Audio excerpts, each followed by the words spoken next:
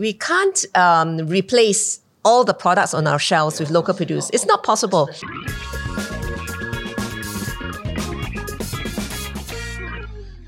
Hello and welcome to another episode of Red Dot Hot Takes. My name is Hossan Leong and today we're going to tackle another hot topic. With me as some guests, let's say hi first of all to Joline Tang, founder of the Sustainability Project, which is a sustainability startup. What exactly do you do? Tell us. Okay, hi, my name is Joline. You can call me Jo for short. My company does quite a lot of different things, but essentially we're just trying to encourage people to take steps to, make the planet a better place to live in.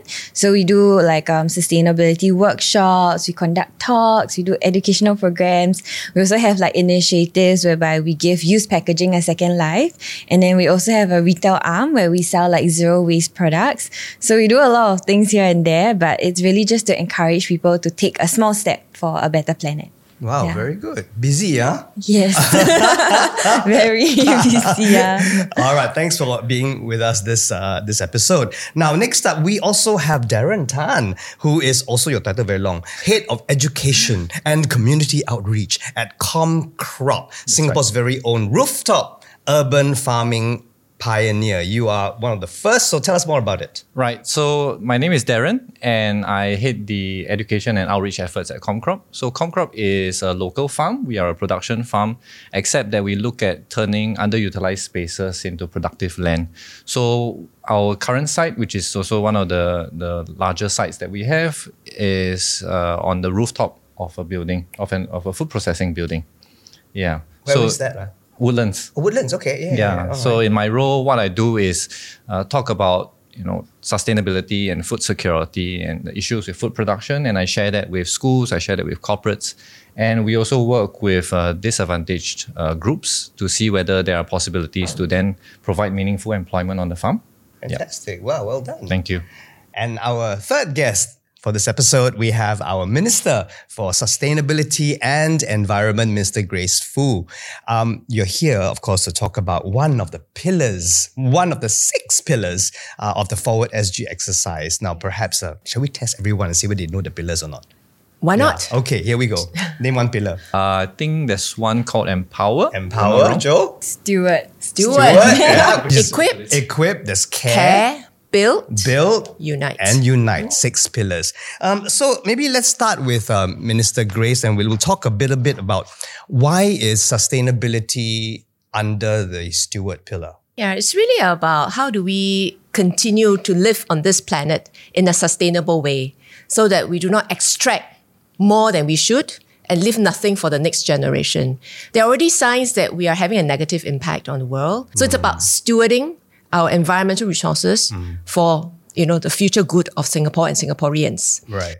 So we discuss things like, what is the trade-off? Is it economic? Is it social? Is it environment? Where do we find the right balance? We'll go into that in just a while, because right now we have to go into our hot take. Our first hot take for today. Sustainability is a first world problem. It should not come at the expense of economic growth. All right? Because people will say, like I said earlier, I need to survive. Sustainability is right at the back of my mind. I can't afford to pay extra for sustainable things and products. So how true is that? A lot of public education is required. First of all, understanding the impact of our economic activities as it is today on the climate. So I think we have been getting some help from the weather lately. People are suddenly realizing that, rain shouldn't be, and a lot longer. And you can see that there's massive floods. It's happening now. Yeah. Right? Talk about UK having wine industry coming up. Yeah. Because the weather is just changing, and think about the impact on agriculture and downstream, right? So people need to realize that if we continue at the present pathway, this economic activity that we're used to talking about, thinking about, is actually not going to be there. I think it's a very important topic and conversation to have. What are your thoughts, Darren? Well, I think, as what Minister has said, there are multiple ways to look at sustainability, and I think carbon pricing is one of the ways that they are trying to sort of reflect the impact that it has on the environment. So it's important to also recognize that carbon tax is just one way to measure it. There are many other different impacts that an organization or a certain industry has on the environment. So getting people to understand that holistic picture is very, very important. So Joe, how is that in your line of work? How much difficulty are you facing trying to, get into these SMEs and what's the success rate like for you? Okay, I think we're quite fortunate in the sense that most SMEs who come to us already want to commit a bit more into sustainability. But I think for myself, it's more about educating the public that we face a bit more of an issue, because most of the time they think that sustainability is quite expensive. Maybe because of how it is being portrayed, whereby when you're sustainable, you use reusables, right? But actually it's from the very start whereby you try to reduce your use before you buy something new. We're just trying to tell them that it's a trade-off. When you're spending your money on certain things, you're actually really investing in the future, right? If you're buying organic, there might be certain chemicals that they're not using that will affect the future. You can't really see it now. So it's a bit intangible. People don't really understand sometimes. So we spend quite a bit of effort telling them, what are the steps you need to take. Okay, now I want to go to this topic of greenwashing. Sustainability is a big word, sustainable, everybody's talking about it, it's the buzzword. But are companies taking advantage of it and going like, okay, we do this whole greenwashing thing? What are your thoughts, Minister? I like to think that most of the companies are not doing this intentionally because the standards are not very clear right now, because we're talking about many different types of products and many different countries with their own national context. The context of Singapore is quite different from, say, a country like Norway, because a lot of things here are imported, right? So the calculation for carbon footprint is actually quite different. But there are small numbers who are intentionally taking advantage of this green labeling and actually not, in essence, making that change. So for these companies, my view is that it's much better for them to be green labeled and then to be watched and supervised by the people around, the public around it, than to say, I'm not even signing up. Signing up, I think, is the first step. And then once they signed up, they will find that actually there are enough people watching them, and that's too much ethical and reputational loss if they say something and not and they do don't something. do it. Yeah. I mean, I do agree. There are companies that come to us and then they say, oh, I'm in this particular industry and I want to go green, so can I build a farm? And I'm like, that's not exactly how you go green, right? And because green farm, so they think vegetables and straight away it becomes green, but it's not like that. So I have to have a longer conversation with them and say, look, it's okay to want a farm. It's okay to say you want to grow vegetables for your staff and things like that. I mean, there is some inherent benefit to that, right? Because maybe if their staff grow the vegetables, then they appreciate the local produce a little bit more, so that helps. But there's also a bigger conversation that we need to have about, like, what are you actually doing? What's your core business, right? So if your core business is on one end doing a lot of pollution and then you just have a farm and you think that helps to offset, then I think that's the wrong way to go. Yeah, that's the wrong way to go about it. Yeah. You were talking about local produce. We're going to go to our next hot take. Local produce is expensive. Doesn't have as much variety as imported ones. All right. So people are going, I want to eat my apricots and peaches and stuff like that from overseas. Why can't we just eat rambutans and chikus? Right? So because Darren, you're an urban farmer. So how are we going to convince, Singaporeans and people who live in Singapore that, hey, actually, let's buy local. Yes, it might cost a bit more, but there is an advantage to that. Yeah, so I think there are many, many parts of this topic that they have a lot of things to be talked about. And it's inevitable that local produce is definitely a little bit more expensive when you compare with our neighbors, right? Because they have cheap land, they have the benefit of lower living costs, whereas in Singapore, rental is expensive, labor is expensive. And we also want to give Singaporeans the right wages. You don't want to underpay them, right? So because of that, it's expensive in Singapore, but also with the growing of farms, I think in the last 10 years or so, the number of farms in the industry has increased quite a lot. I think as the farms continue to grow and they become better at what they do, the number of varieties will increase. and the prices should be able to come down. And I think what people have quickly forgotten is that just 2-3 years ago when COVID hit, there was a point where we struggled to get some vegetables on the shelves, the supply chain. right? And it was a lot of dependence on local farms like us that we then harvested ahead of time, and we made sure that Singaporeans continued to eat, although there was less variety, but we still had. Right, so that I think that's also something that we need to think about. And what Joe said about like food resilience, the ability to say, okay, today I don't have cai xin, can I eat bai cai tomorrow? Right? Or if I eat kangkong 5 days a week, will I get bored? Or can I find different ways to cook kangkong?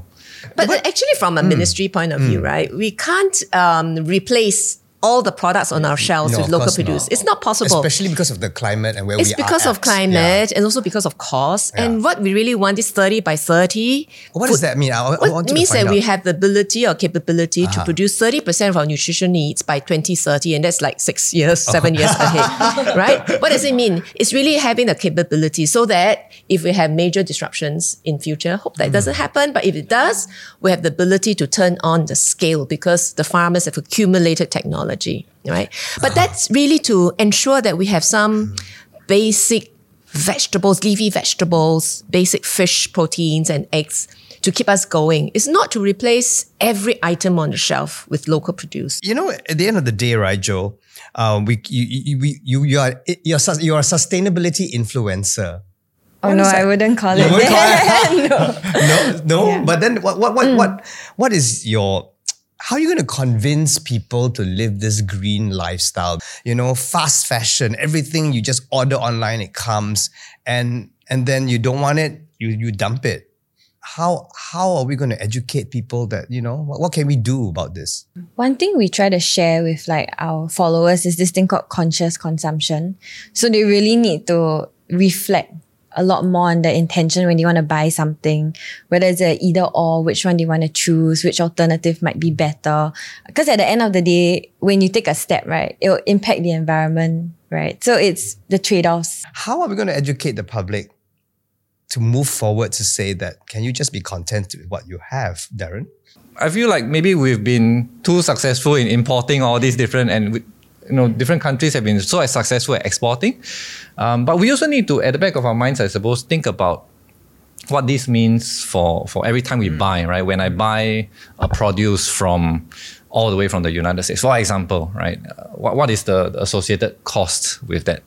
Not just about the dollar value, but traveling, the storage and stuff like Cargo that. Yeah. So I would like to see people have a bit more flexibility in that sense, be able to say, okay, today I don't have this, I'll eat something else, and experiment around. Because I think, I don't know, there might be one day where we have to eat crickets and stuff, then I'm stealing myself up for it, but that may be a case. I don't know.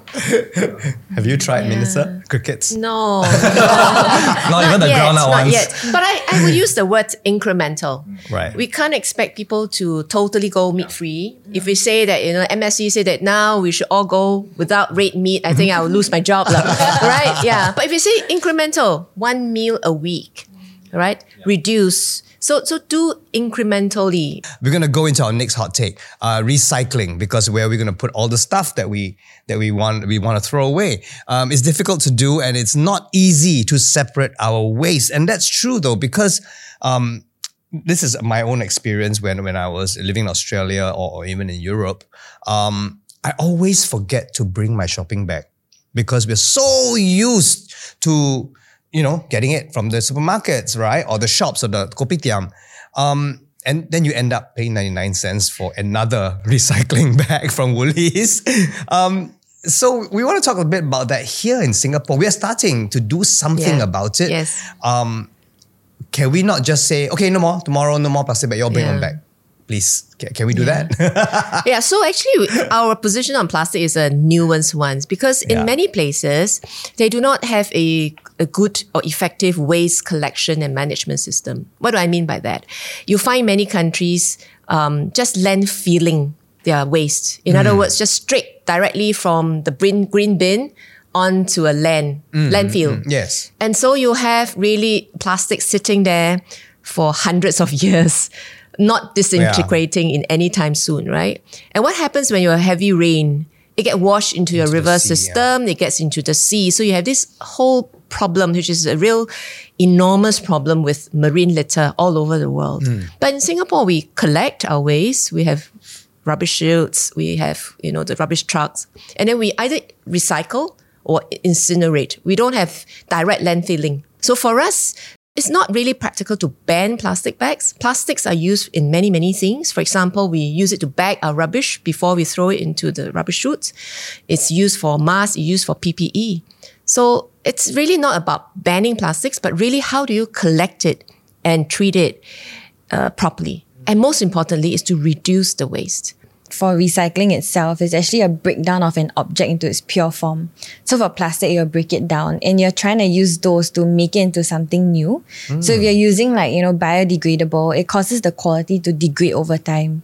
Yeah, so it will affect it. Yeah, and it's not so optimal in that sense. See, their marketing work. Yeah. Wow. No, in some countries, this is the better option. Okay. In some countries, because their option is actually not incineration. It's just out in the... Yeah. Then speaking of landfill, Pulau Semakau, that's your pet subject. Joe? Yeah. So Semakau landfill, we actually went pre-COVID to visit the island, and we do bring people down to see, the amount of space left. So we do sharings as well with let's say schools and all that. And I think recently one of the schools that we brought them there, the students did ask, can we just build another landfill? If I'm not wrong, it took a few billion to build Semakau landfill. So it is costly because we treat Semakau. Semakau actually is a different landfill from what we've described earlier. Basically, after incineration, the ashes, we still need a place, a home for the ashes. So by incinerating it, we have already complexed the volume down to maybe 5% of its original volume. But that 5% still needs to be treated, still need to find a home. Somewhere, yeah. And Semakau landfill is for that, the incineration ash. Right. But for incineration ash, obviously there's environmental impact because, God knows what have gone in. It is organic, it is metal, it is heavy metal. And if you just put that directly into the sea, it's going to pollute the sea, it's going to kill all the marine lives there. So we actually built a proper bathtub, if you like, boundary with impermeable kind of barrier, almost like a huge sheet of, barrier to keep the ash, in the middle of the sea. So you can imagine that first of all, it takes up space in the marine space that we have, and also it's costly. And we really do not have sufficient space for litter. If we have space, we want that for many other things. Of course. For farming, for example, for your barumundi, or the lights. We want it for recreation. We want it for, wildlife to grow. So how can we avoid sort of dedicating another huge space in our very limited area for waste? I mean, you think about it, right? It's really just space for waste. What are your thoughts, Darren, on recycling and because you see, because you're talking about farming, right? Yeah. There'll be waste. Yeah. What do you do with this waste? With farming, with agriculture, a lot of waste actually comes from the cosmetic filtering. Because then people will say I don't want to buy vegetables that have an insect bite on it, right? Even though, sometimes people will say that actually if you have an insect bite, it means that if the insects are willing to eat it, then it should be safe it's like for durians, right? Durians with worms to taste exactly. So that's the interesting thing where if you apply it a certain way, some people will see it that way, and then when it applies to something else, then they see it a different way. So that's useful to think about.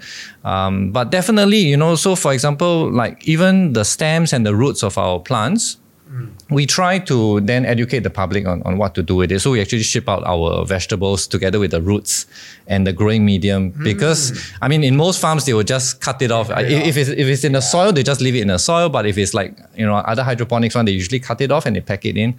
But we leave it there because one, it keeps the vegetables a little bit alive for a little bit longer. But more importantly, then they can use that, break it up and use it as soil or fertilizer. And compost. And compost. And it's actually very, very good because it's got all the nutrients, it's got the roots and stuff. Have you like seen that ComCrop? Yeah. In the whole plant? The vegetables come in the whole plant with the roots as well. Yeah, and then we break it up. Keeps in the fridge much better. Yes, yes. Now the problem with Singapore, because of less scarcity of land and all that. Now what kind of produce are we actually growing for our viewers? So we have vegetables, we got fish, we got eggs. What else?